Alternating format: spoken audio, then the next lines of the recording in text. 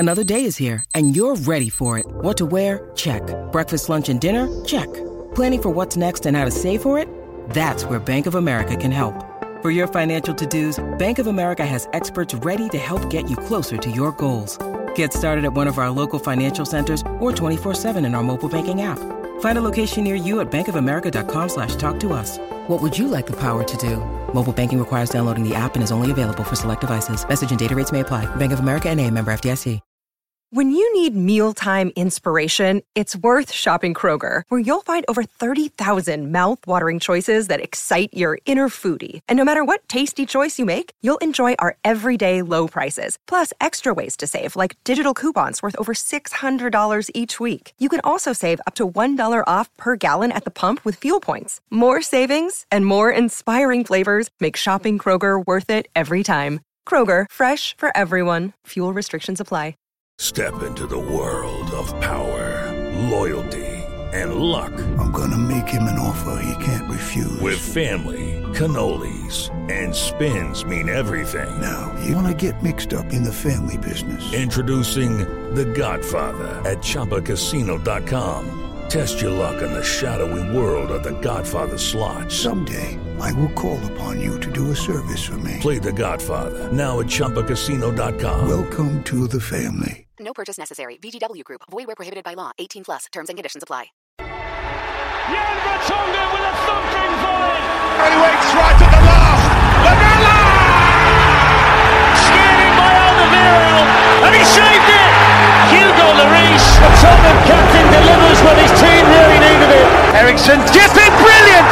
That is absolutely stunning from Christian Eriksen. Dele Alli to finish Arsenal off. No Son, and then he's in. Oh, he scored!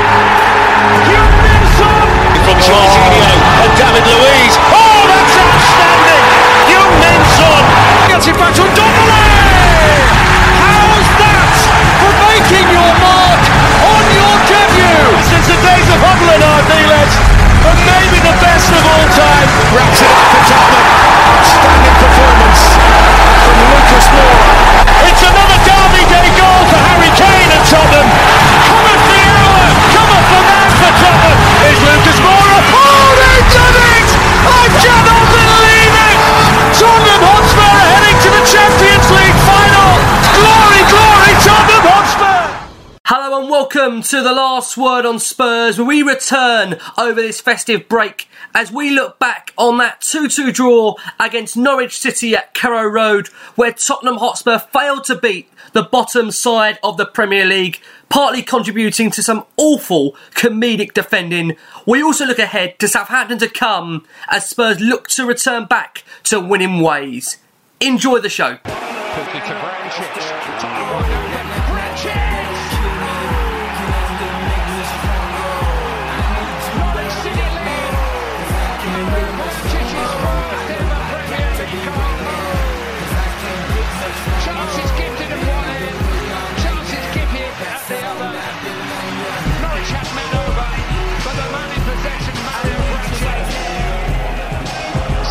Towards Kane as a hand there, I think by Lewis. I'm not sure whether he was impeded. Tottenham are absolutely certain that Lewis handled the ball, as indeed I am. But I just wondered whether he's been pushed onto the ball by Kane. Free kick is going to be given. Christian Eriksen, 1-1. Perfectly delivered. Marvellous execution from Christian Eriksen. Recalled to the team tonight. Goodness knows where his future lies, but in the present, that's what he can do. Steeperman. That's a great ball from way here, and here's Timo Pukki. It's gone in. On the bar and the challenge. They hit Aurier. And Norwich City have got the lead again. Last two touches were on Tottenham players. Pukki looks a little bashful, a little embarrassed because he had a good chance, which he couldn't take. But first Oliveira, and then Aurier intervened as Kane in his shoulder. Harry Kane catching up with him now, brought down was he by Zimmerman.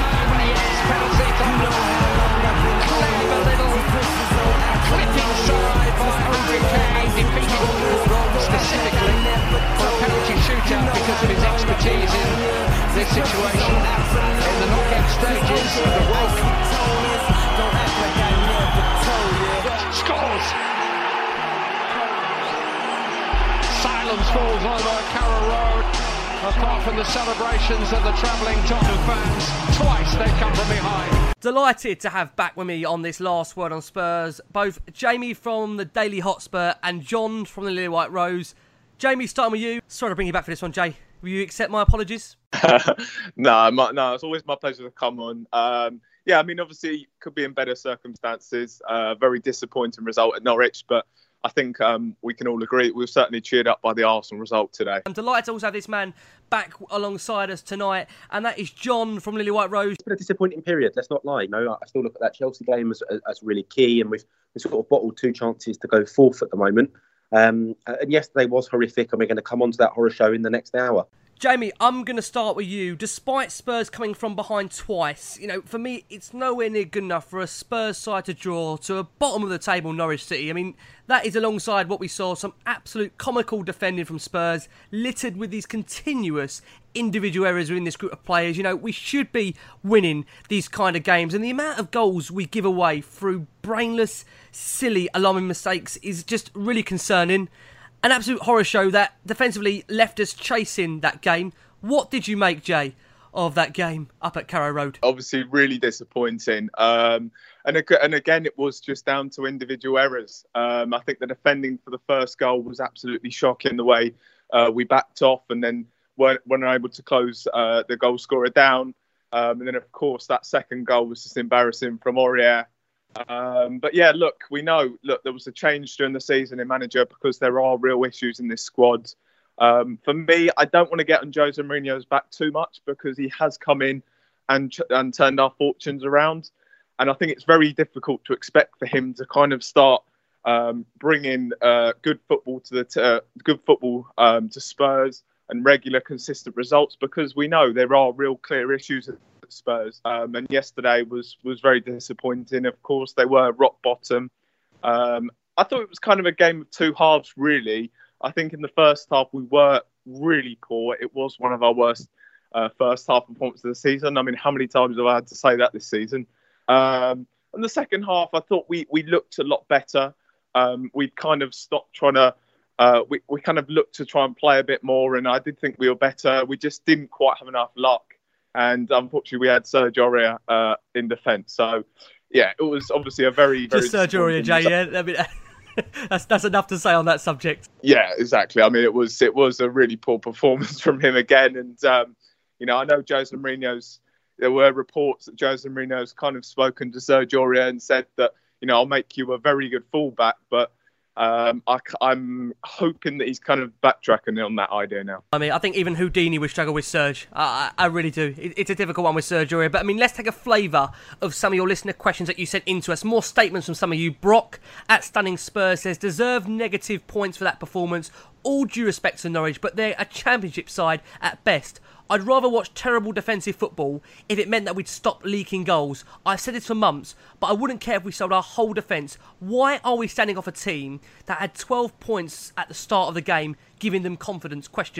Happy Clapper says, another poor result. More changes will come.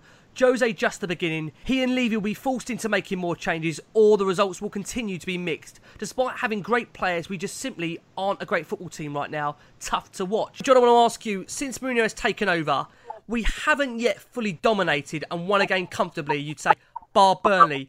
But having said that, it's unfair, I think, to judge him. Give him a summer and a full pre-season to sort things out. Because for me at the moment, it doesn't really matter who's in charge, really, with that team. We'll always have the same problems. Sure, listen, I think we're going to win games, but we cannot push forward without a big, long overhaul of this squad. Do you agree? Yeah, I do agree with that. I actually think a bit sooner than that. I think the January window can provide us some respite in regards to that. I feel like even if we didn't sign anyone in January, I think we do need to. But even if we didn't, and in fact we just offloaded some players, I think the atmosphere in the group would greatly improve. I'm looking at the likes of Danny Rose, Victor Wanyama, and a couple of others to be moved on urgently in January. I know Danny Rose has come out and said he wants to run his contract down. If that's the case, we'll offer him out. If no one takes him, we'll pay up his contract and he can leave, because I think Mourinho has made his decision on Rose already. I know he came on as a sub against Chelsea, but we've not seen him start a game for a long period of time now, aside from Bayern Munich.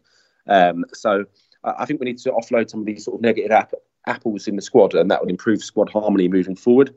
But just on yesterday, I feel like it will take time for Mourinho to bed in his way. And as you said, Ricky, I think we completely need to give him a season and a half to get the players he wants and get us playing in the style he wants us to. Because when he came in, we were, I believe it was 12 or 14 points off the top four. We've now had 2 opportunities in the past 3 weeks to get back fourth. We haven't taken them, unfortunately. That was owing to that horrific performance against Chelsea at home. And then yesterday's extremely disappointing result against the Norwich side that were rooted bottom of the table. I mean, for me, a Tottenham Hotspur team, including such attacking talents like Christian Eriksen, Dele Alli, Tanguy Ndombele, Harry Kane, Giovanni Lo Celso, not to go and win at Norwich, and not even to create very much. I mean, first half was one of the worst halves I've seen from Tottenham in a long, long time. That's up there with sort of the Brighton away this season. In terms of just no end product, not creating anything, no pressure.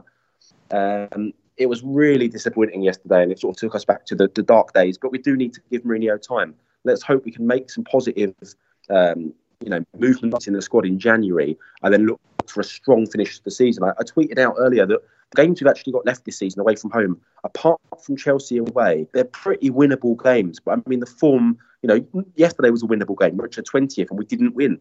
So there are deep questions that have to be answered with this squad, and I just really can't wait for this January window to open in a couple of days' time. Hopefully we can make some major surgery on the squad. Yeah, listen, I totally agree with you, John. It does need major surgery, and even when we had Pochettino here, we spoke about a rebuild. I still think very much we do need to continue with that rebuild. It's far from being a squad that he wants to have.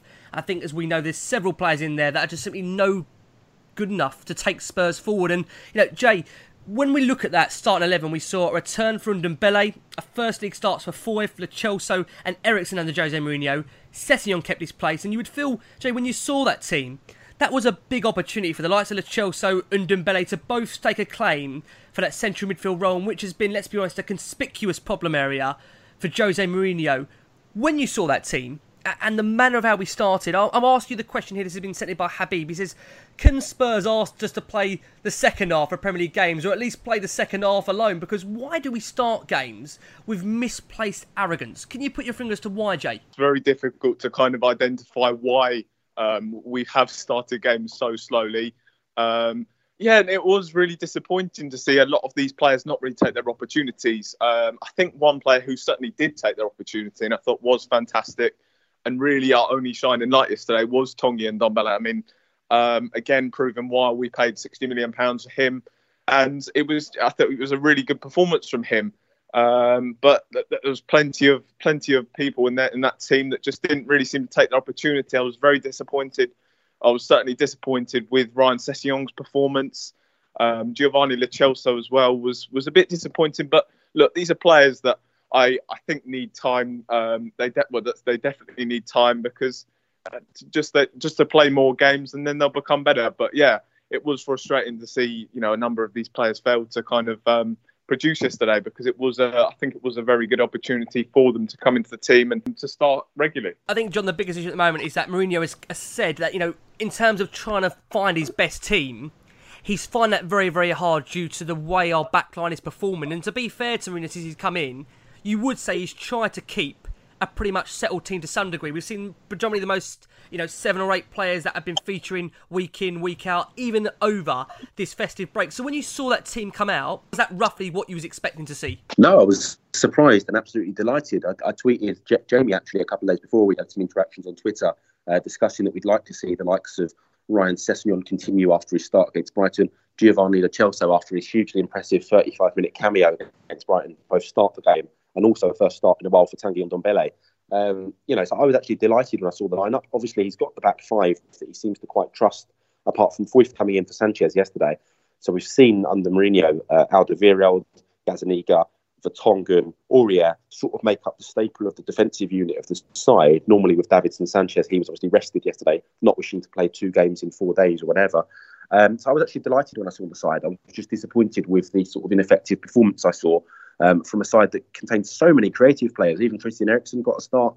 To have Eriksen, Ali and Lo Celso all in a side, they're all effectively, or can be, number 10s, real creative players. We just didn't create anything. So I was really surprised, actually, that some of those players didn't stake their claim, to cement themselves moving forward in the team. I think Mourinho has made clear already, and he's made reference to this, that he sees Kane as his number 9 and Dele Alli as his number 10. So they're always going to start every game, and I'm perfectly happy with that. They're 2 world-class players, in my opinion.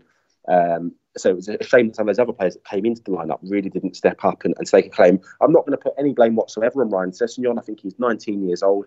It was his first back-to-back start of games and he even filled in quite well at left-back in the second half. So I'd like to see him just continue in the lineup. Even if he has a poor performance, let him keep playing and playing and playing, get confidence up, build him into form, because Ryan Sessegnon is an excellent young prospect. And I think he just needs more games to get up to the level we want to see. I was hugely impressed with Tanguy Ndombele. I'm really pleased that some of the negative criticism he's unfairly received, in my opinion, Ricky, because I remember earlier on in the season, he'd made about 8 appearances and he'd scored 2 goals, including on his debut, and had 2 assists. It was actually quite an impressive start for a midfielder, yet people were getting on his back about his fitness and this, that and the other. There has been some fitness issues, let's not lie, but he came in yesterday, played 97 minutes, which is hugely impressive for someone that hasn't played much in recent weeks, and was the best player on the pitch, hands down. And now people are going to say if he doesn't start at Southampton, his fitness is up again. Well, no, he just played 97 minutes. I think it's unlikely that he'll start at Southampton. But would I like him to? Yes, because I think we've got an absolute world-class player there. He ran the show when he got going in the second half. And if we'd had another 5-10 minutes, we may have ended up winning that game. They looked scared when Lucas came on as well. So it was disappointing not to pick up the win yesterday because Norwich are rooted bottom and we could have briefly gone fourth, which would have been great for our confidence. And that would have put pressure on Chelsea ahead of their visit to the Emirates today. We couldn't do that, unfortunately. How many more opportunities are we going to have to present ourselves with that chance of going fourth? I'm not sure. Like you said there, John, that's the most concerning thing, that to get into that top 4, we never seem to take it. And especially with Chelsea, as we say, beating Arsenal today, that gap's been extended slightly. And, I mean, let's get into it. We don't really want to discuss the defence, but unfortunately we're going to have to because it was just so horrific, our defending. It was comedic, as I've put at times. And we'll discuss the opening goal because Varancic ran straight through the Spurs defence and drove it into the back of the net to give Norwich an early lead. I mean, it was purely, simply awful defending from Spurs. Just to kind of break it down, 1-4 lost the ball outside the box, and then Varancic had a clean run through, Alderweireld not even coming close to even try and close him down. I mean, Jay, in that position, defensively, why do you think Spurs didn't do more? Because we just seem to back off and back off and back off and allow Varancic to completely run at us. Look, I think it was kind of similar to the way we conceded against Wolves in we did just back off. There was a lot of very disappointing performances from yesterday, especially in the back line. I think Toby and Jan are 2 players that do really frustrate me. I mean, they're 2 very experienced professionals, and they're kind of defending like that, and it does annoy me. On their day, they're both outstanding defenders. We know that, but to defend like that, and it's been, they're seemingly having more poor moments in them than they are having good at the moment, and that is really frustrating from 2 really class defenders. I think another one in that back line that did really disappoint me, his performance, was Juan Foyt. He's a guy that I'm a big fan of, and there's a lot to like about his game, certainly in terms of the way that, he's very agile, he's great on the ball. But it's just, I think a lot of people's frustration is, when's this guy going to become good? Because, he's 21, 22, and he's kind of looked like the same sort of player he's always been at Spurs since he arrived, because he's still got all those errors in him. He was poor for I think it was caught out for the first goal, and it was just a generally very disappointing performance from Juan Foyt, and that was disappointing. But I think one player I'd certainly like to kind of give a shout out to was Davinson Sanchez. I thought that when he came on in the second half, Spurs looked a lot better, and I think he does divide opinion a bit with Spurs fans, but for me, I mean, he does look as though he is Spurs' best defender at the moment. Well, George, do you not agree, Jay? I think at the moment with Sanchez, he looks like he's getting better game by game for the club, doesn't he?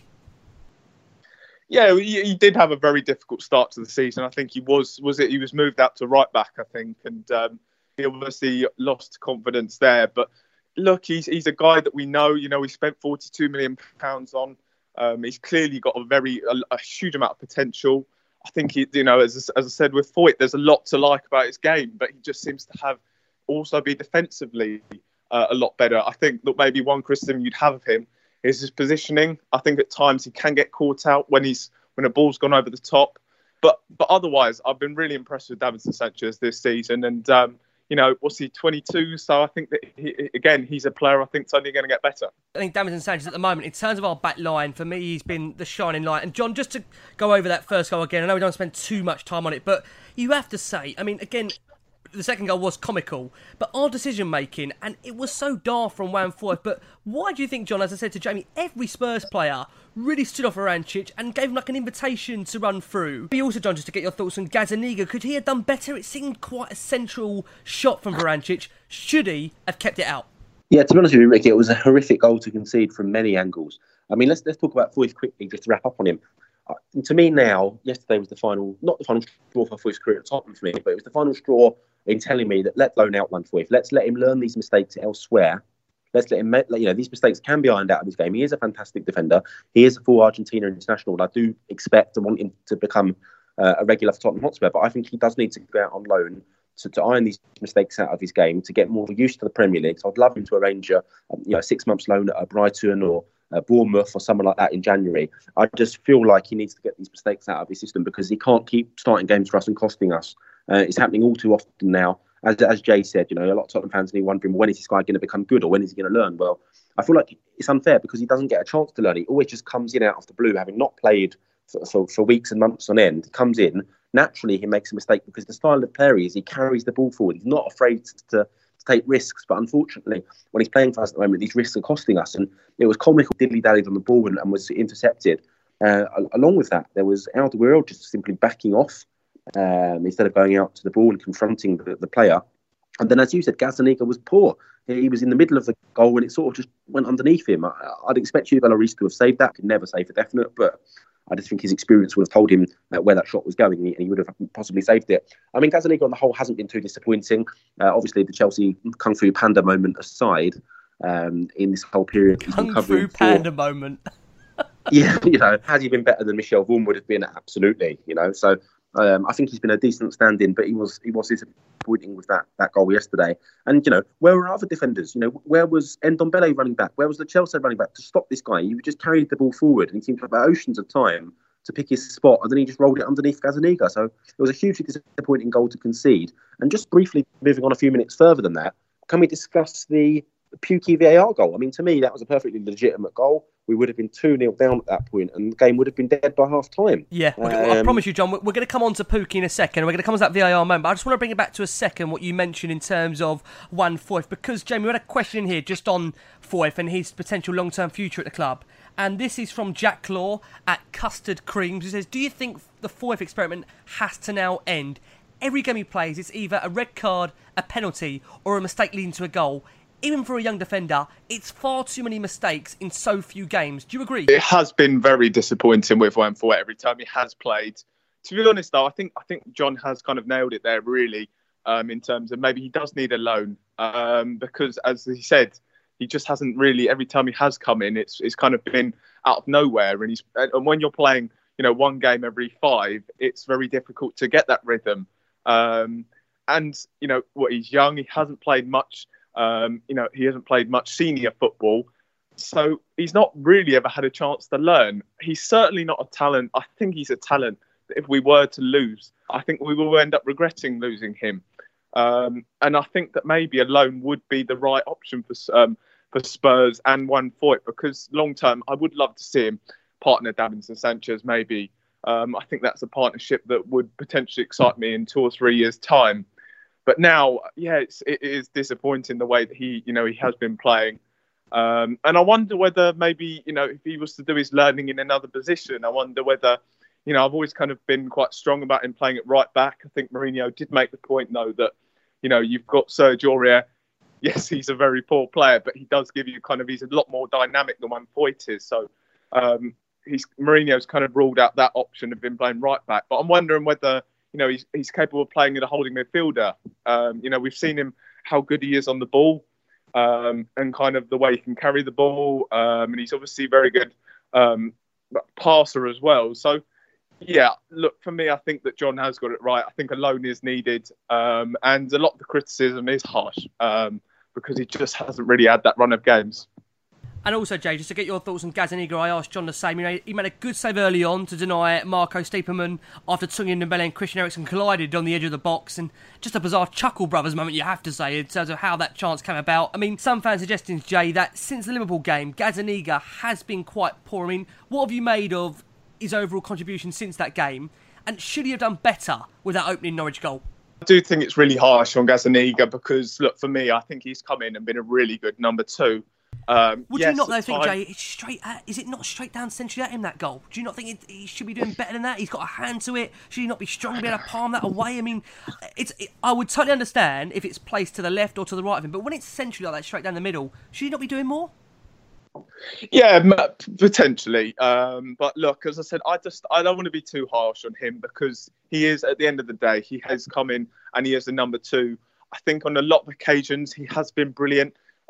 Just one off the top of my head was that save against Bayern Munich, where he tipped under the crossbar, and I'm sure he's produced other big moments. So, look, he's a number 2. I think Lee said that maybe he could push for the number 1 jersey, but for me, I just don't think he is and never will be good enough to have that number 1 jersey. But as a number 2, look, I think he's doing a very good job. And also, I think when you look at the defence in front of him, I think at times, that's not going to fill any keeper with confidence that you've got players like that in front of you that are causing mistakes like they have done. So, look, I don't want to be too harsh on Gazzaniga because as a number 2, I think he's done a very good job whilst Lloris has been out.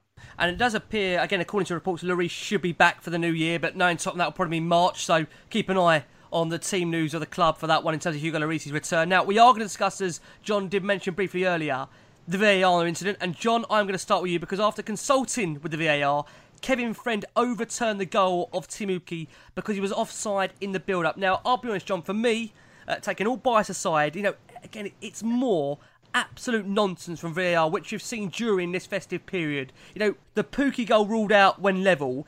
If you have to draw lines and dots and it's still not clear either one way or the other, then you've got to stop undermining these officials, haven't you?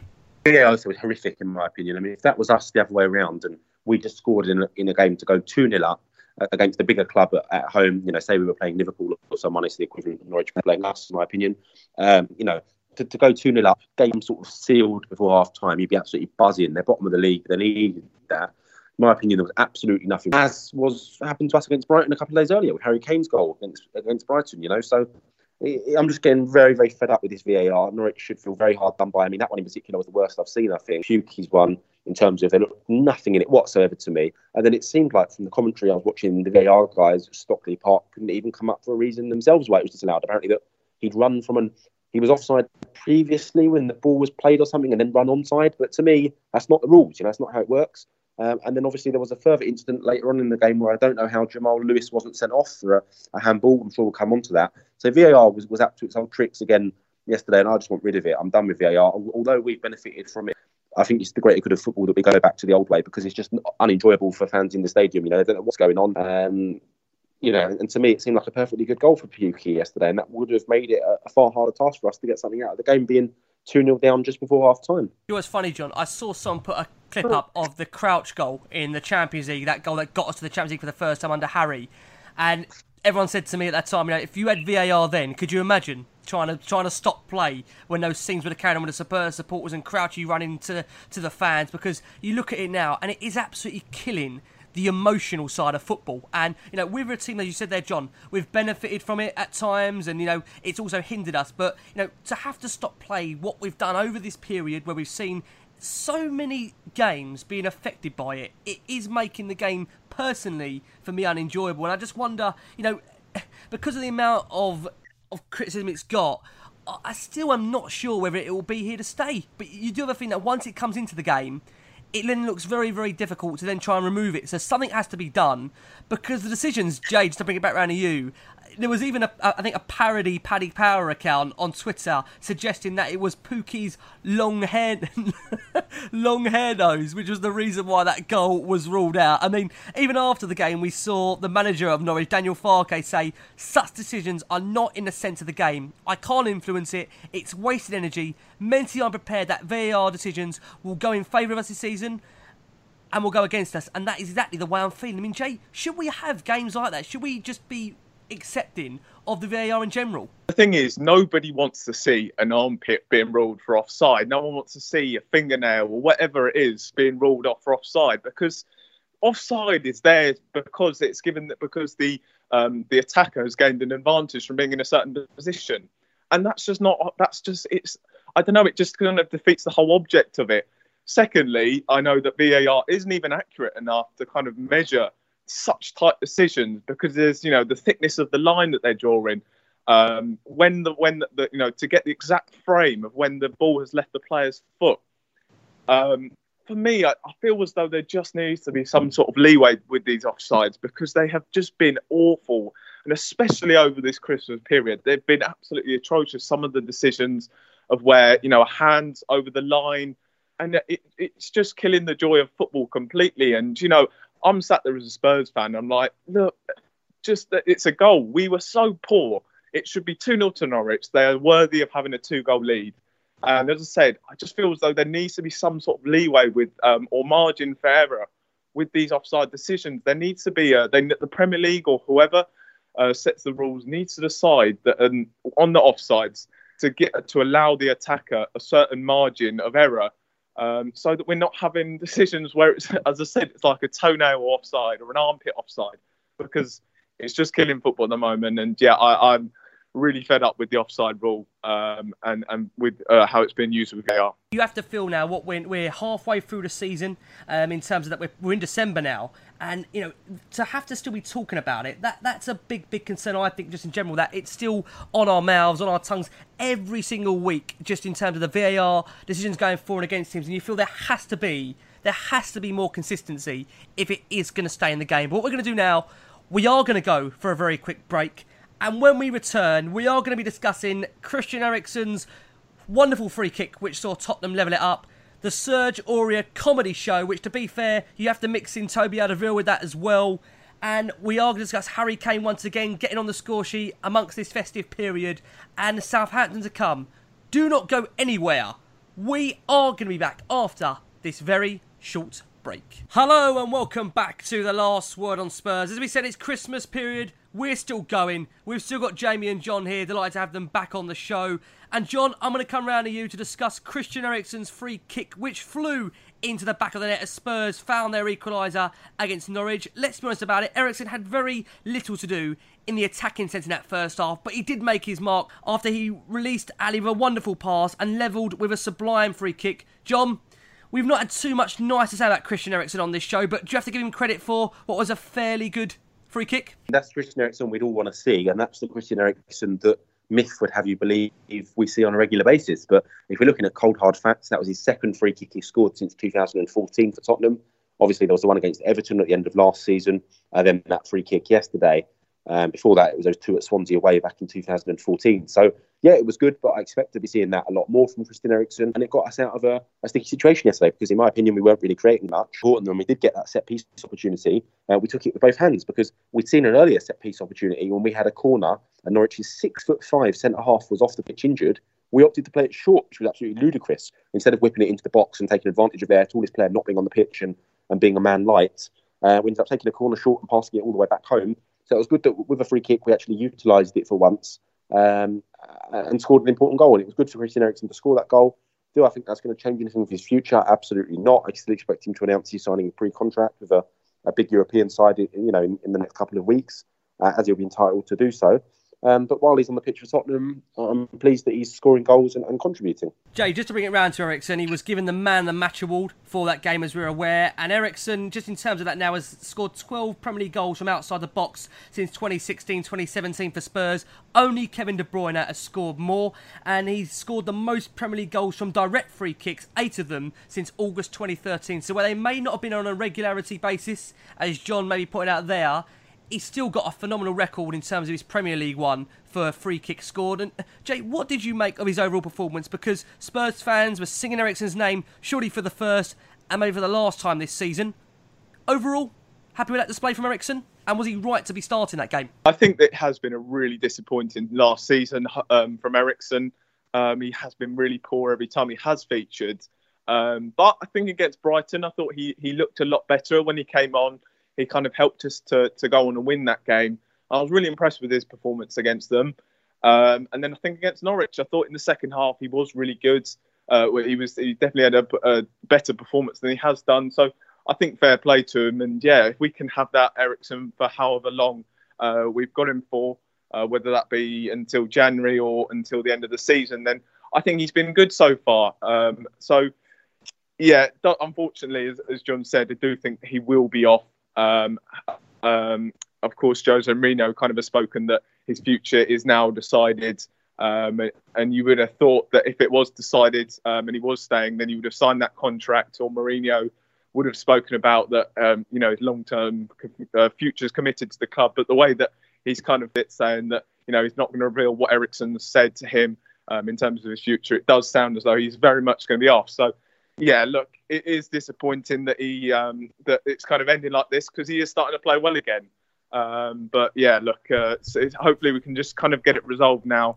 And let's see what happens. Interestingly, Jay, for you, I know we've discussed Eriksen a lot on the previous 4 or 5 weeks of the show, and rightly, in terms of him playing and not playing. Do you think his lack of form has been down to not wanting to play for the club, or do you think it has purely been a confidence thing? Because Jason mentioned recently that even for Denmark, he hasn't been his old self. Do you think it's kind of been one thing after another, Eriksen? As we know, at the start of the season, there was that random story that started over a Facebook group, and the whole thing with a tongue, and then you had that situation, and you've had obviously him continually being in the press about not wanting to sign a new contract. Then obviously Pochettino left, and obviously a lot of that was down to players not wanting to be there, the likes of Eriksen. And to be fair, do you think over time it's kind of been every time Eriksen has been on the pitch, there's been like something hitting him in terms of confidence? Is that what it is for you, more than him actually wanting to get away from the club and being a divisive figure? It's more that he just doesn't want to be here now, he wants to go, but it's been a lot of pressure on him over this period. 100% confidence. I do maybe get annoyed with people when they do criticise him, saying that he hasn't been performing because he is off. I think that unfortunately his future, just how unsettled it's been in terms of all the speculation surrounding where he's going to go.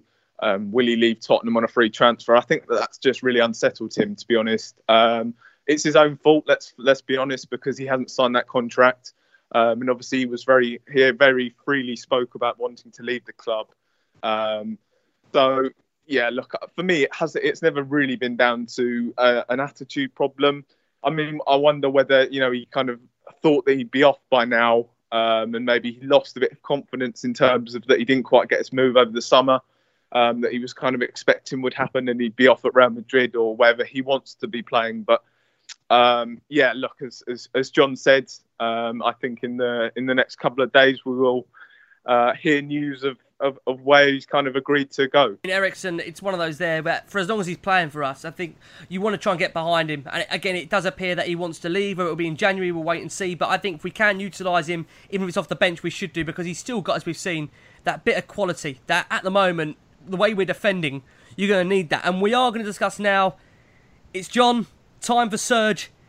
And this could be a long segment, so we're going to try and keep it as subtle as we can on Serge, because we could be here for a long time. Now, I know the podcast is generally in the past had a bit of criticism for not giving Serge Aurier the benefit of the doubt in certain situations. But John, when you analyse Serge's performance against Norwich, it's very, very hard to defend him on this, because we'll discuss obviously that own goal. I mean, Aurier scored, as we know, the own goal. Azadariel tackled and it bundled off him past the goalkeeper. I mean, it was an absolutely comical goal that I'm sure will go out there again for all the laughs and the jokes, and it'll be on there on Twitter and Facebook and all the funny groups. But, it was, let's be honest, a Serge Aurier classic. Sanchez, Alderweireld and Aurier, all involved in that. An absolute comedy of errors. Just how much blame do you place on Serge Aurier in terms of that move and throughout the game for you, John? Typical Serge Aurier, wasn't it? I mean, people say, we've been harsh on him, or we don't give him praise, but he cost £23 million, and it's just mistake after mistake after mistake. He's one good game,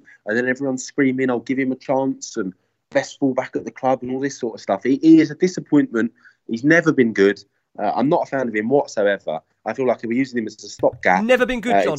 Never ever for you been good, not at all. Not even an odd game. He's not been okay. There's been a few average performances and okay performances. I look at that game against Crystal Palace earlier in the season, where he was one afternoon he put on an impersonation of Cafu, and he was excellent. But we've not seen enough for someone that cost £23 million. And people are going to say, but he won all these trophies, playing for PSG. Those trophies were against clubs like Grenoble Foot and Clermont Foot 93. These are pub outfits. He's a disappointing player. He hid behind quality at PSG. And unfortunately, in the Premier League, there is nowhere to hide. Yesterday, it was a Norwich team that actually left out their best attacking player, in my opinion, in Todd Cantwell, who's been excellent this season. They rested him, and still they gave us a torrid time. And Serge Aurier was all over the shop again. A comical own goal to add to the list of gaffes of penalties, red cards, foul throws, you name it. Sergio Aurier's speciality at ruining Christmas, and I've just had enough of him. I've had Ruining enough. Christmas. And, in the words of some people, it's time to go for Sergio Aurier. Hopefully in January we can get him out the door. I've had enough. I mean, Jay, I want to ask you, because some will say, I mean, it was a calamity, but Aurier was not all at fault for that, because Sanchez piled through the back of an attacker and the ball broke them and Toby couldn't get across, and Pukki's shot actually, when you look at it, it pushed the ball onto Toby's foot from Sergio Aurier, and it's one that you can't get away from. Timu, you look at his face, he couldn't believe his luck, the ball went into the back of the net. However, people will argue again, that it was Toby Alderweireld's clearance that hit him and it found the bottom corner for Norwich's second. I mean, just on Aurier, if I read you out some of these stats, Jay, his performance was tackles 1, 6 out of 7, 90% of those, aerial duels 1, 6, dribbles completed 2, duels overall 1, 14 out of 16, which is 90%. This is where it gets worse, or gets bad. Crosses completed 0 out of 7, and then the 1 own goal. Have we been fair, Jay, in terms of the criticism that Sergio Aurier's got? And how much patience have you got left with Serge? Well, firstly, I'm not quite sure I'm meant to follow up that rant from John. I think he was very much spot on there. Look, it was just a case of Sergio Aurier fell asleep. I think it's harsh to criticise others because I've watched the goal back and it is kind of, he's allowed Pukki space to run into and then just have a chance to be one-on-one. And it was awful yesterday. It was another very poor performance. It's clearly not good enough for Spurs. As I said, there was talk, maybe Jose Mourinho said that he wants to turn him into one of the best fullbacks in the world. I really hope that yesterday, like a few players we've mentioned, that is kind of maybe his last chance. But the issue is there's no really one else to come and fill in now. Obviously, Carl Walker, that's what amazes me, Jay. I've got to ask you that point. When people say, "Oh, just don't play him," well, it's not like Mourinho's got another 3 or 4 right backs to choose from. We haven't really got the benefit of being able to play someone that is reliable. And Carl Walker-Peters, we're going to come on to him later in terms of what his future or where it may be at. But he looks nowhere near ready to be able to be in that Spurs team in a consistent run at the moment. Therefore, does Mourinho really have another option at right back? We saw Sanchez there under Pochettino. It didn't look great. Has he got much choice but to play him at the moment, Jay? Well, look, it's annoying because you'd have thought, look at the number of players that Jose Mourinho's have come in and made improve already. The likes of Moura, I think, has got better. Dele Alli, Harry Kane have all kind of found form under Mourinho, but Aurier just hasn't. And I think that's another case where, maybe we've argued with other Spurs fans about what's going wrong and whether, people who don't like Jose Mourinho or not. His right back currently is Sergio Aurier, and he doesn't have any option to swap it out. And it's that, and I think, he's got such a squad full of so many problems that this season, you can't really expect too much. It's kind of just about grinding out results. And, that's where I do have some sympathy in these, when we have results like this, because he's got to play players like Sergio Aurier only available to him at right back. And there's where Spurs' issues are. And you just hope that that's an area now that Spurs are looking at, hopefully in January, and thinking that we need to go and strengthen it right back. Agree. Yeah, and just in terms of Spurs' defending at the moment, I mean, no team has more Premier League own goals in 2019 than Tottenham Hotspur. Spurs have also now made 12 errors from individual players leading to goals in this calendar year. And when we talk about individual mistakes and from the same group of players, I mean, that stat there is absolutely damning. And we've only now managed 1 clean sheet in all of the 10 matches which Jose Mourinho has managed the football club. Spurs have also now conceded 17 goals, which is the most of any top-flight side during that period. Mourinho, after the game, criticised Spurs for handing out late Christmas presents to Norwich. He said, "I know it's not Boxing Day, but we gave Norwich an absolute gift for their first goal, followed up by gift number 2. We have to work to try and stop with the mistakes." And, what's just interesting on that, we've got a load of listener questions, and we're going to go through them right now, and I'm going to ask you guys a flavour of what's coming. So, John, I'm going to start with you. This is from Justin Steichen, who says, "Jose said he could fix our defence, but we have to give up the attacking play. Is it time to implement that style? Can't any big sides and struggle to beat bad teams the way they play now?" Thoughts? I think we're so close to that January window now. We're on the 29th of December today.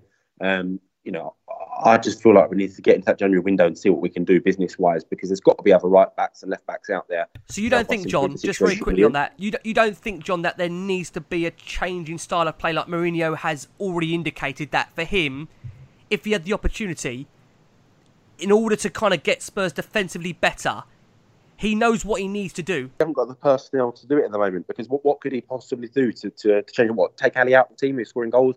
Take Kane out of the team who's scoring goals? No, we haven't really got the option to do that. It's not a good enough swap to take one of those two players out of the team to whack in Harry Winks or Eric Dyer or Skip or something like that. We haven't got good enough players to implement what he's saying at the moment. I see what he's saying, and I appreciate that. But at the moment, we haven't got the personnel to do what he wants to do. Okay. Another question in, Jay. This one is from Jatink at Jatink, who says, what's really causing the defensive troubles? Is it a lack of confidence that's leading to individual errors, or is it the lack of quality at both left and right back? Thoughts?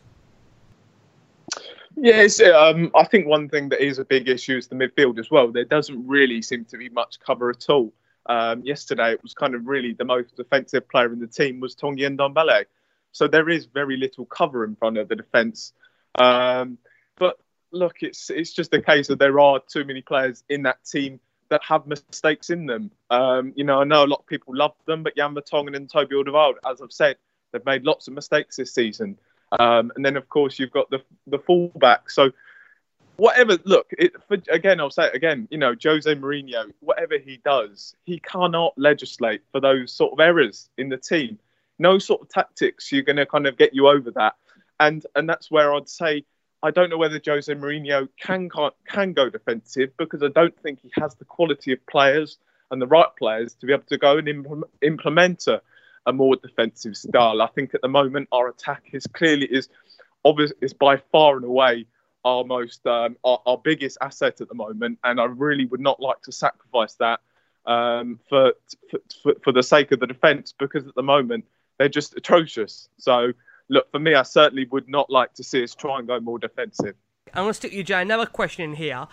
This one is from Getting Worse, at Getting Worse. He says, why is everyone giving Ori and Foyth all the crap when both of the goals were Toby's mistakes? They may not have had the best game for us, but to put the blame solely on those two when Toby's the biggest culprit is just simply ridiculous. Do you agree? Yes, 100%. Look, I was really happy when Toby Alderweireld signed that contract, just because, look, you don't want to see a player leave like that for free. I mean, we know on his day he's a really talented defender. But before that, I wasn't. I mean, it's going to sound bad, but I wasn't too bothered whether Toby Alderweireld left. I thought as though maybe you want to see me that, Jay. You want to see me that? You wouldn't have been too concerned if he left, really. I think Jason said it before. It's about having that fresh start, and I just felt as though Toby Alderweireld was a player that hasn't really been his best ever since he had that hamstring injury. I think it was 2 seasons ago, I believe it was. He just hasn't been quite the same player. And, we saw yesterday in terms of the goal, he backed off. And I think there's been plenty of other times this season where he has been poor. But as I said, I'd much rather he signed, because, look, we know on his day, as I said, he's a very good defender.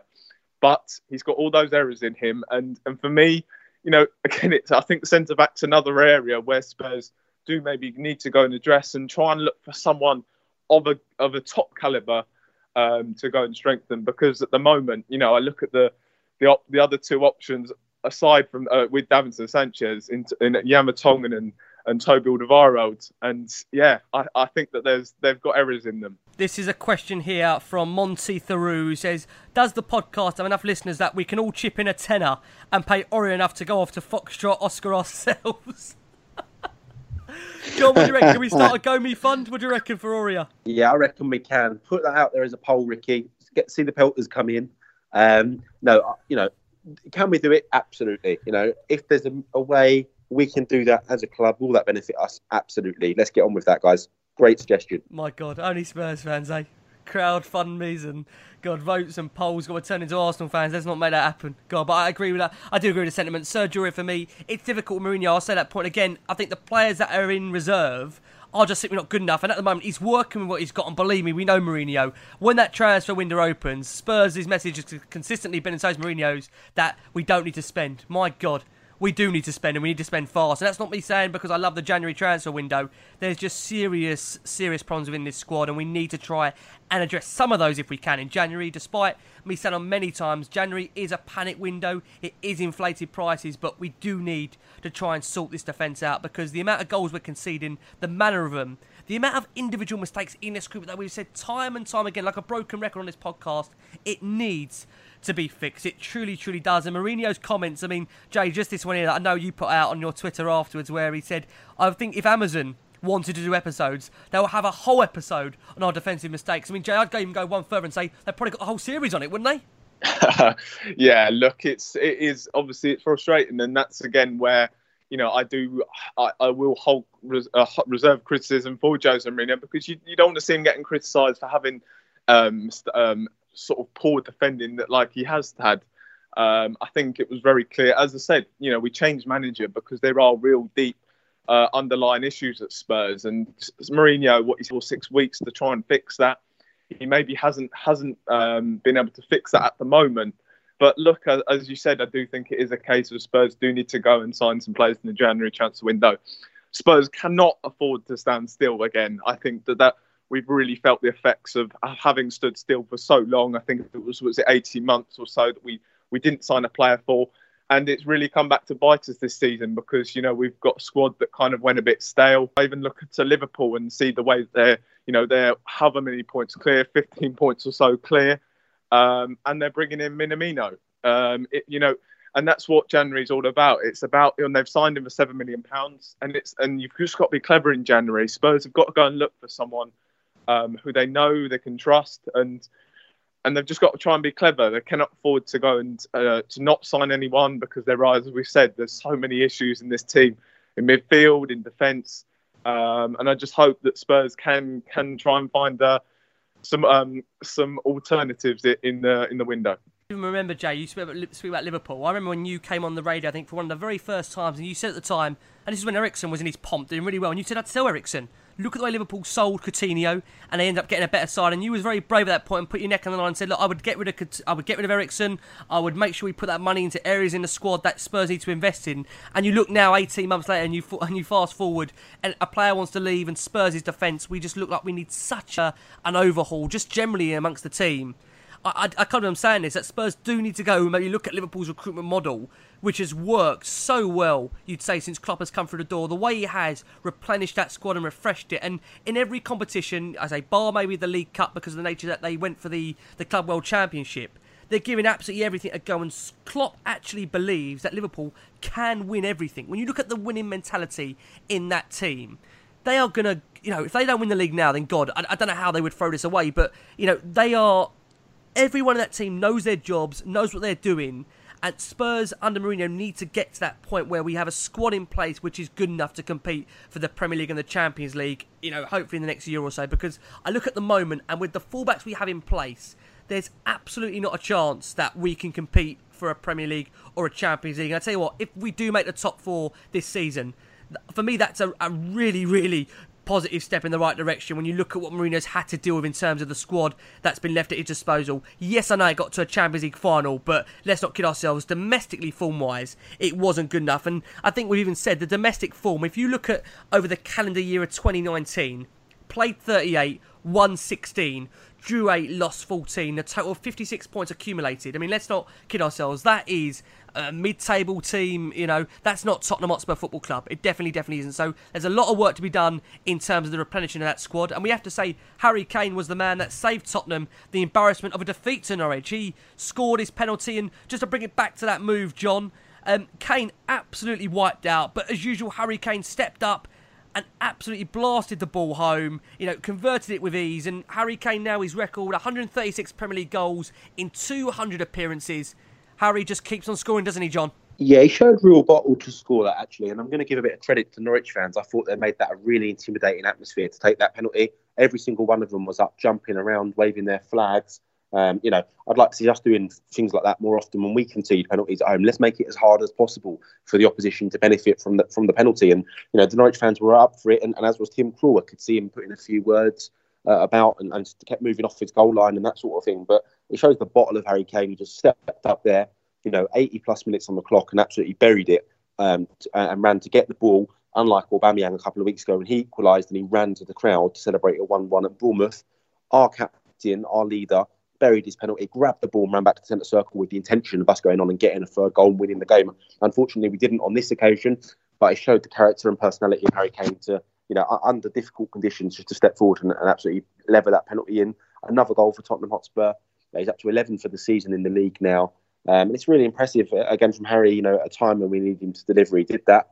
And yeah, I was really impressed with him for finishing the penalty in a difficult scenario. Just on Harry, Jamie, Harry gets often labelled a penalty merchant and a tap-in merchant, but I think when you look at the goals, those 20 of Harry Kane's 136 Premier League goals in the first 200 were scored from the penalty spot. I mean, he's hardly a penalty merchant, is he? Yeah, look, I was about to say that stat as well. It's exactly that. Sorry, mate. He's very... Sorry about stole your thunder.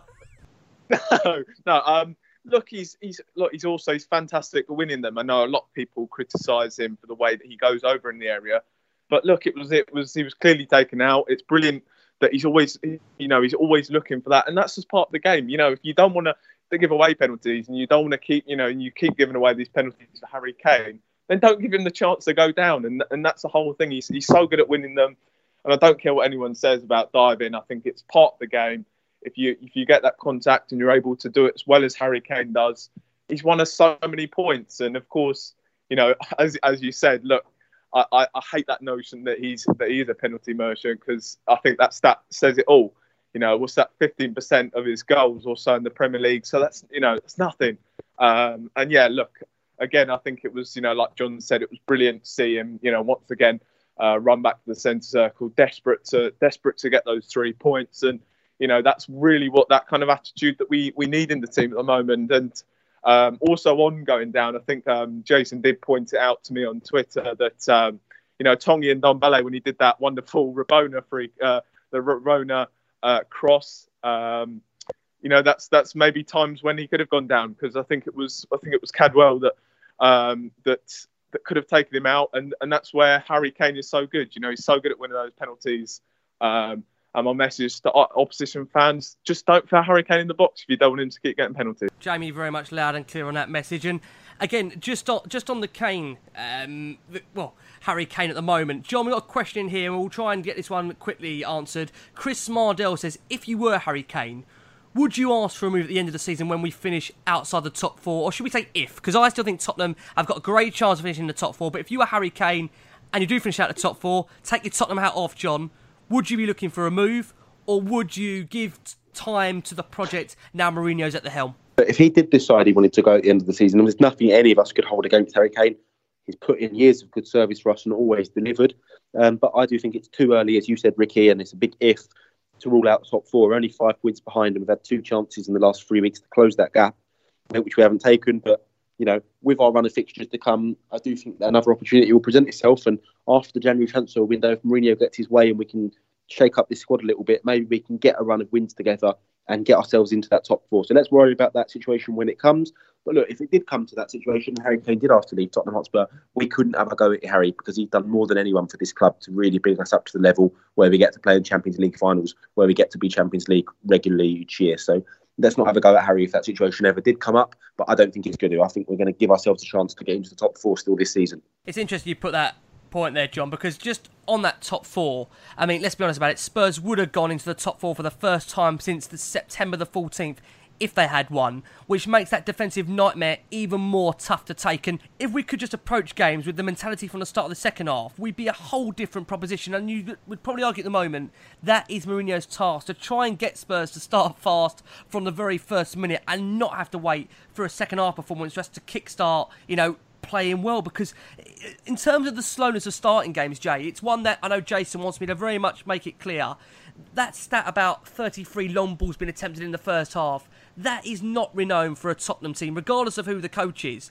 But is that just, again, Mourinho is only trying to work with the best of what he's got to some degree, and you can't look into stats too much? Or should we be analysing the football at this very early stage? I remember seeing at half-time, seeing that stat that we played 33 long balls, and that was really disappointing that we were kind of looking to play that way, because Spurs, obviously, as Jason said, Spurs is always about playing attacking football, attractive football, and you don't want to see that. But as I said, also it was kind of a game of two halves, and I thought in the second half we did kind of go away from that, and we didn't look like we were being so hopeful in terms of just trying to hit it over the top.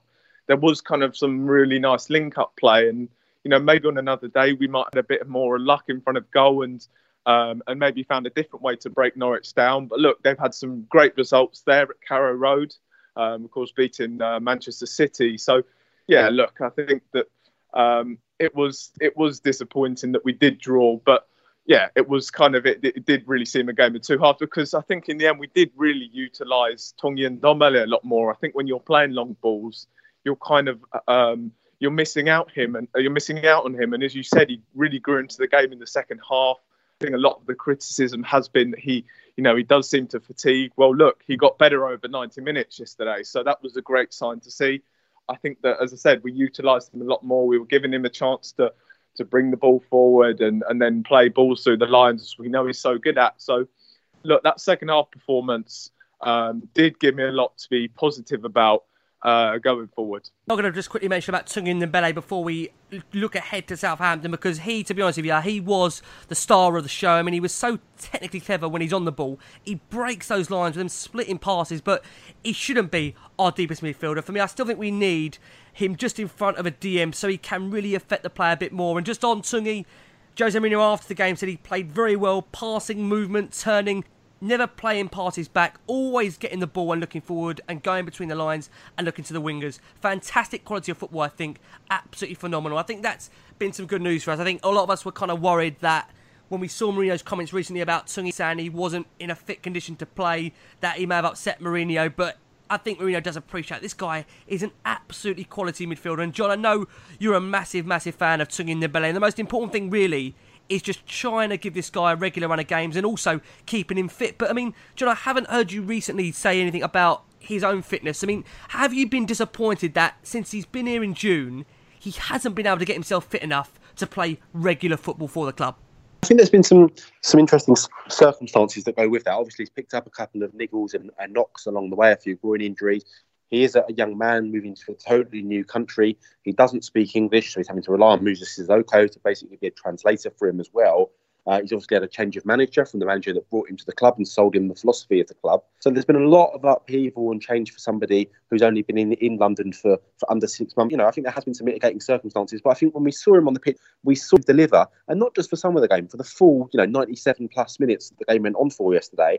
I thought he was absolutely excellent. I'm just hoping to see more of the same. Have I been a little disappointed he hasn't played more? Yes, but I do think there's been some mitigation for that. Yeah, look, I spoke very passionately, I think, last time about Tanguy Ndombele on the Toby Alderweireld contract show that we had. And I'll do it again because, look, he's a young guy. He's just turned 23 years old. As John said, he's arriving in the Premier League, a new league to him. And, of course, we know how difficult the Premier League is. It's the best league in the world. It's very high intensity. It's very physical. And that's a huge change from what he's experienced in France. And I think that's going to take... it's going to take a long time for him to kind of settle in. And, I've been really pleased with how he has settled in so far. I know that maybe, he hasn't played as much, hasn't had as much game time as maybe we would have hoped. But look, I really believe that over time he's going to become one of the best central midfielders in the league. I have absolutely no doubt about that. You look at the way he, maybe even not one of his best performances, he was still absolutely outstanding against Norwich. And, look, I think another thing is, as you said, Ricky, I think finding him a partner, someone who's going to be more defensive-minded and allow him to go and express himself. I think that's really important that we can go and find that, because I think we've established that he's not really a defensive player. He's more of a guy going forward and kind of being able to create. I think the way that he carries the ball is fantastic, the way he can pass the ball through the lines and how creative he is. I think he's very similar to Mousa Dembele, but just seems to be... more direct going forward, and that's been fantastic. I just really want Spurs fans to be patient with him, because I think we've got a huge talent on our hands and a guy that I think will become one of the best in the league in his position. Absolutely agree, Jay. I think he's got a massive, massive future at the club. Now, I want to talk about 3 players before we move it on to Southampton. And John, I'm going to ask you about Giovanni Lo Celso. Let's keep in mind that he hasn't really had yet a regular run of games under Jose Mourinho. I think that was also his first league start in the Premier League under Jose. What have you made, John, of Lo Celso so far? Do you see him being a player that can really take the Premier League by the scruff of the neck? Or is it, at the moment, for you, John, just too early to tell where Lo Celso's at in terms of Tottenham and his future? All I've really seen is that hugely impressive 35-minute cameo against Brighton. On the back of that, I did want him to start against Norwich, but I think it's too early to say one way or the other what sort of player we've got there. I think he just needs a run of games, and let's give him that. Let's see him start for a consecutive number of games now and play himself into form, 100%. That's my opinion on that. Also, just on Ryan Sessegnon, because you are very much someone that champions the youth players. Ryan being given that opportunity now, back-to-back starts, as you mentioned. He spent most of that first 45 minutes in his own half at Norwich, attacked time and time again, then dropped to left-back after the break as Vertonghen made way. We've got a question in here just on Sessegnon, and this question is from Darren Bradford, who says, Cesc needs help on his crossing, but I thought he played well at left back. Do you think we'll see him in that position sooner rather than later on a regular basis? I don't think we'll see it yet. I think Mourinho seems to be playing him in a more advanced position. But I think let's keep playing him. Let's see what we can do with Ryan Sessegnon, because he's obviously a hugely talented player. Won 5 separate awards at Fulham in the year he was in the Championship and had some Premier League experience last season as well. So let's keep giving him minutes, because we've invested a lot of money in this lad. And I think he's a hugely promising player and a player that will be a mainstay of our team for years to come. I mean, again, I think with Lo Celso, I reckon that will be one of the deals. We're going to come on to it shortly in terms of January. I think you'd be surprised if Spurs don't take up the opportunity to sign him, because that fee's going to be cheaper. And I think he's a player that clearly wants to, I think, be at the club. I know he obviously had a close affection with Pochettino, and he was one of the main factors of joining. But Spurs, for me, still need a lot of improvement in that central midfield. And hopefully, he's a player that can bring that. I still feel we are going to need an extra midfielder in there to really find the partners we've already mentioned, Atungi and Dembele. And time will tell, I think, with Gaines, whether he's good enough for this Spurs side on a regular basis. Now, Jay, another player that, again, blew hot and cold during that game was Lucas Moura. I mean, for some, Jay, they find Lucas so infuriating to watch because he can beat 4 to 5 players with ease. But when it comes down to making a simple 5-yard pass, he somehow manages to completely misplace it. I mean, can you see, Jay, why maybe PSG sold him in a way? Because he did play a big role in the equaliser with a brilliant bit of skill and a long ball to pick out Harry Kane, and that also led to the free kick which Eriksen scored. However, he lost the ball during his cameo on a number of occasions. Just where do you stand for you, Jay, on Lucas Moura? Firstly, I'd just like to quickly say on Ryan Sessegnon and Giovanni Lo Celso, I think it's a similar sort of situation to Ndombele, in that we need to give them time. They need to be given chances, a lot more chances to play. But I think we made 3 great signings over the summer, so very happy with those two. Look, on Lucas Moura, he has been very disappointing, certainly in recent games. I mean, his passing and sort of doing the simple stuff has been very disappointing. I think, when he has struggled against some of these smaller teams where he hasn't had so much room to run into. I think we've seen, his dribbling is fantastic, but when he's playing against sides that kind of sit very compact, he kind of then does seem to struggle, because, as I said, his dribbling does seem to be his best asset. And look, that's something that hopefully Mourinho can work on. We know that Mourinho is a big fan of him, so I don't really expect him to drop him anytime soon. But yeah, look, Lucas Moura, I think, has been a bit of a frustration for Spurs fans over the last few weeks. I totally agree, and it's one of those with Lucas Moura that he really does split opinion. He's got that quality that we've seen in him, as we say, with that Ajax hat-trick and the Man United brace, and even Barcelona goals and Man City he scored against. He scores some massive goals, but he's a player that will always, I think, to some degree divide opinion. Whether he starts games, whether he comes on off the bench as an impact sub, remains to be seen. Well, we are going to go for one very final quick break, and when we return, we are discussing Southampton and we are discussing the January transfer window. Make sure you join us. John, next up for Spurs is Southampton. My God, there's so many fixtures over this Christmas break. I'm absolutely knackered, as I'm sure you boys are too. Southampton so far, John, they've played 20 games, won 6, drawn 4, lost 10. We have seen a recent revival in terms of their form. How difficult, John, do you think this game is going to be, Southampton? Yeah, very tough game. I mean, look, we lost at Southampton last year. It was a James Ward-Prowse free kick, and that's something we're going to have to watch out for. Again, he's a star player for them. And also, Danny Ings is in the form of his life. I believe he's on 12 Premier League goals already. So, Harry's on 11. So that shows you what sort of a season Danny Ings is having. They've got some good players at Southampton, So at home, they'll be looking to get 3 points off us. But we'll have to be up to the challenge, because we cannot afford to drop any more points against the club that are in the, in the relegation zones or there or thereabouts. So we've got to go to Southampton, really get our foot down and make sure we get the win, because anything less than that, if you're taking 2 points from Norwich and Southampton away, it's simply not good enough, and we can forget about the top four. So we have to go there, really be strong. I'd like to see, with this 4-day rest between the two games now, I'd like to see the likes of Davinson Sanchez come back into the lineup. I would like to see Tanguy Ndombele start again if he feels up to it and if his fitness levels are there. Ryan Sessegnon, Giovanni Lo Celso. I think we need to continue what we left off in the second half at Norwich, where we had them penned into their own half and we were dominating the game. I want to see more of that from Tottenham, and let's not have one of these slow starts again. Let's go to Southampton. Let's get control of this game. I also think, as an outside shout, I think Eric Lamela may start the game. I think he came on. Mourinho has been impressed with him in training, and I think he is a player Mourinho is going to like. So one to watch out for is a potential start of Eric Lamela. In terms of Southampton team news, I know they're going to be missing Jan Valery, the young right back. He's now injured at the moment. Michael Obafemi, who scored at Stamford Bridge, is also suffering with illness, so he may also miss out. So there's a couple of players missing out for Southampton, but their star men, of course, will be Danny Ings and James Ward-Prowse from set pieces.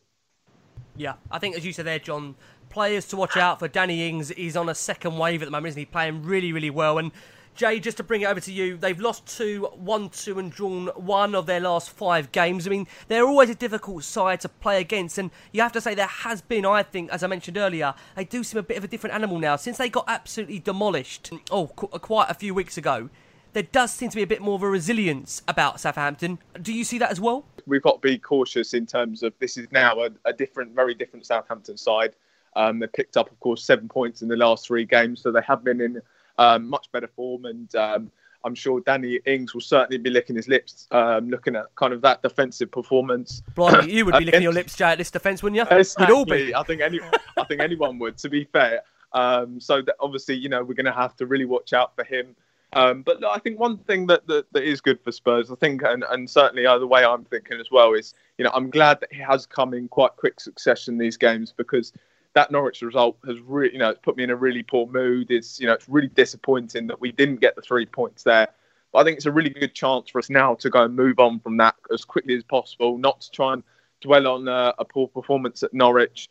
And hopefully we just see kind of what we saw from that second half against Norwich, because in the first half, as you said, 33 long balls played. It was a really abysmal first half, and hopefully we can kind of utilise, our more creative players a lot more in terms of going forward. I think Tanguy Ndombele, as we said in that second half, was fantastic when we looked for him and gave the ball to him. Of course, Eriksen, Ali, and Lo Celso all linked up really nicely. So hopefully we can play more attractive football rather than we did in the first half against Norwich. Jay, just to ask you a question here, Sasha Searching Pat Hell says, after Jose's positive comments on Ndombele, do you think he'll risk him in every game or drive inconsistency within the middle to accommodate Ndombele when fully fit? I mean, do you think he'll start, Jay, interestingly, against Southampton? Do you think he'll be in the team or not? I think one thing I'd also like to say is, it's very difficult at the moment because he's not up to speed.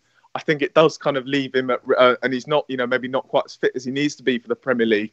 That really leaves him at risk of getting injured. And, I was kind of very disappointed with the reaction from Spurs fans where, he'd felt something in his quad that he'd mentioned before.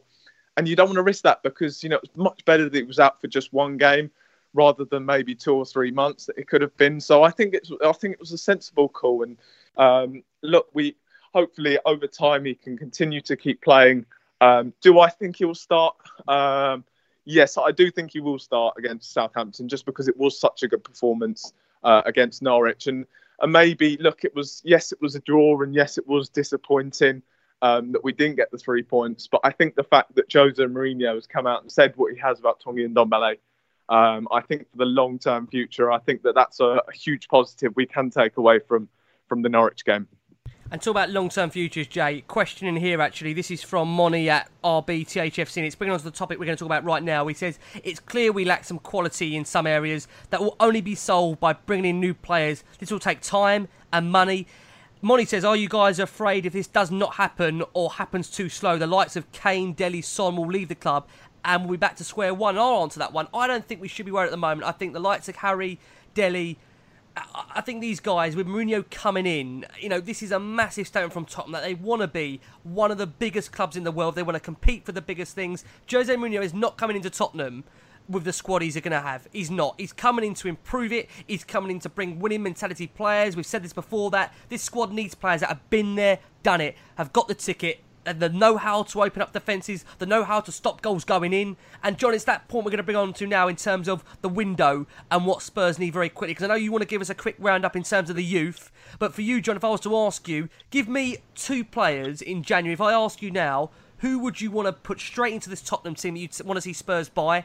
Who would they be? I know the positions, but the players are harder, because... Give us the positions then, John. Right back and left back.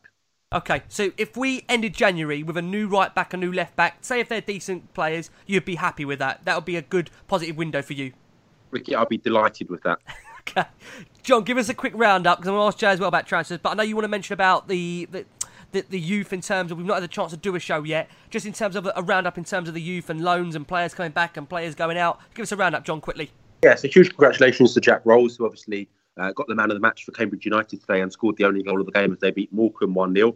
Jack's had a really promising loan at League 2 Cambridge, and he's also got 5 goals already. It could be that Tottenham look to move him up a league in January. As long as he's continuously playing, it's boding well for his development. Both Luke Amos and George Marsh are continuing to start games for QPR and Leyton Orient respectively, so that's all going well as well. We have had 4 players called back from their loans this week, though. You look at Cameron Carter-Vickers, who was recalled from Stoke City due to a lack of game time. Jack Clark has obviously been recalled from Leeds United. That's something me and you, Ricky, have been talking about on our Patreon shows for a very long time. Yep. And I'm pleased the club have acted proactively in getting it done even before the 1st of January. Let's get these players back. Let Mourinho have a little look at them, make a decision on what we're going to do with them moving forward. I think they need to go back out on loan again, whereas Carter-Vickers I would look to permanently sell at this point.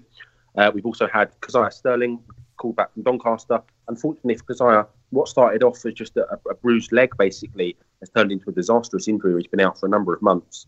So he'll look to build up his rehab and then head out on loan again in January from Hotspur away. And then Anthony Giorgio, who also has not been getting a look in for Ipswich, now 22. I believe he's older than Tanguy and Ndombele as well. So it looks, he needs to move on a permanent basis. I know he's looked good in pre-season a couple of times, but, he's not getting in at League One Ipswich, and that says enough for me. Agree. Yeah, that's a lot of movement there. And just a reminder to you guys, you can catch me and John's Patreon shows on a weekly basis. There you can be found our content at www.patreon.com/Last Word on Spurs. We've got an absolutely cracking show on there at the moment with Lyle Thomas about the transfer window, about players coming in, players coming out, the behind the scenes of how Mourinho came into Spurs, how Pochettino left. We won't get into that too much. I know both John and Jay are still hurting over Maurizio's loss to some degree. So go and listen to that show. Very, very interesting. Definitely worth signing up for our Patreon material. That website again, www.patreon.com/Last Word on Spurs. Go and check out the material. And Jay, for someone that I know, you will be covering this January transfer window, as you always do over at Daily Hotspur. Tell us, Jay, who you would like to see come in January, what you think will happen, and will we end it stronger rather than weaker? For me, I do believe that we will go and strengthen. I think that one area we will go and strengthen in is holding midfield. I think it's become very clear that maybe Eric Dyer isn't quite the player that Jose Mourinho was expecting to be. He has been disappointing this season.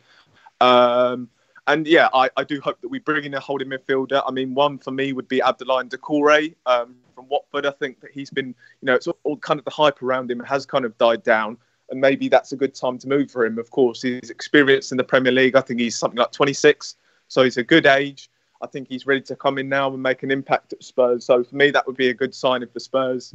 Another one I'd maybe look at is Youssef Attal from Nice. Now, I know he picked up a long-term injury. So maybe it's another good chance for Spurs to maybe go and get a player where the hype isn't at the moment, but he's a very talented player.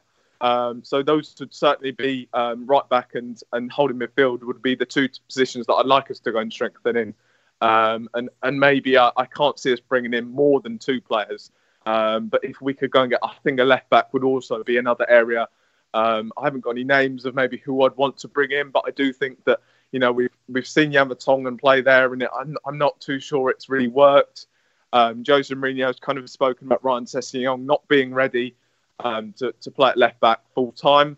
So that's an area where I would like us to go and strengthen him. But yeah, look, 2 names, I think, Doucouré from Watford, and maybe another suggestion or name I'd say is Lille's Samara, a 20-year-old, obviously a guy that's worked with our new assistant, Charles Sacramento. And obviously we've got a good relationship with Lille now. So that's another player I would look to sign. And as I said, I think the other one would be the right back, Youssef Attal from Nice. I think he'd be a really good sign-in. There you go. Jamie will keep you busy now. Now go and do a research on Football Manager, and we'll see you for next Christmas's last word on Spurs. I reckon with Jamie's list there, we'll be absolutely fine. We've got enough players to scout there. And again, Lyle Thomas brought that up in terms of Samari, one to keep an eye on, and he gave us a load on that. So again, check out our Patreon material for that. Jay, thank you for coming back on, especially over this Christmas period. Are you knackered, Jay, by the amount of games there's been? It's just been continuous, hasn't it? I mean, it's been knackering watching Sergio Aurier try to defend, but no, look, we love watching Spurs play, and as difficult it has been. I always enjoy watching multiple games the Christmas period. So, look, as I said, really great chance for us to try and bounce back against Southampton. It's coming in quick succession. So, yeah, really excited for that one. And come on, you Spurs. Yeah, agree. Come on, you Spurs. And also, John, for us, we've been doing the Patreon shows. We've had a couple of weeks break from it, but there's been shows in between. We're going to get back amongst them, John, aren't we? And also, thank you for coming back on. I know it's been a crazy Christmas period. John, it's just better doing these shows when you're winning. We haven't really had a huge amount of wins to talk about over this period. No, we've not. And hopefully at Southampton, we're going to resurrect that situation and finally get a decent win and hopefully build some confidence moving forward into the new year, because 2019 hasn't been a great year for the club if we look at the overall record in the league. So hopefully, we can get that rectified, start the year with a big win at Southampton. And I'm backing us to do that. Come on, Spurs. I hope you enjoyed that show there with John from Lily White Rose and Jamie from the Daily Hotspur. We just want to take this opportunity again to wish you a very healthy and happy new year from behalf of the whole team at The Last Word on Spurs. We honestly can't thank you enough for all of your incredible support over 2019 and before that as well. Thank you ever so much. We enjoyed doing the weekly shows. We hope you enjoy them as much as we enjoy creating them. Obviously, we'd like some more Spurs wins to speak about, but we have got a huge amount of shows coming your way. January transfer window is on lockdown. We've got so many shows to come on that. And of course, we've got so much to come. FA Cup, Champions League, Premier League. So much to look forward to. Hopefully discussing Spurs getting back into that top four once again. Guys, have a very healthy and happy new year. And we're going to see you in 2020. Come on, you Spurs! Sports Social Podcast Network. Hey guys, it is Ryan. I'm not sure if you know this about me, but I'm a bit of a fun fanatic when I can. I like to work, but I like fun too. It's a thing. And now the truth is out there. I can tell you about my favorite place to have fun. Chumba Casino. They have hundreds of social casino style games to choose from with new games released each week. You can play for free anytime, anywhere. And each day brings a new chance to collect daily bonuses. So join me in the fun. Sign up now at ChumbaCasino.com. No purchase necessary. VGW Group. Void where prohibited by law. See terms and conditions. 18+.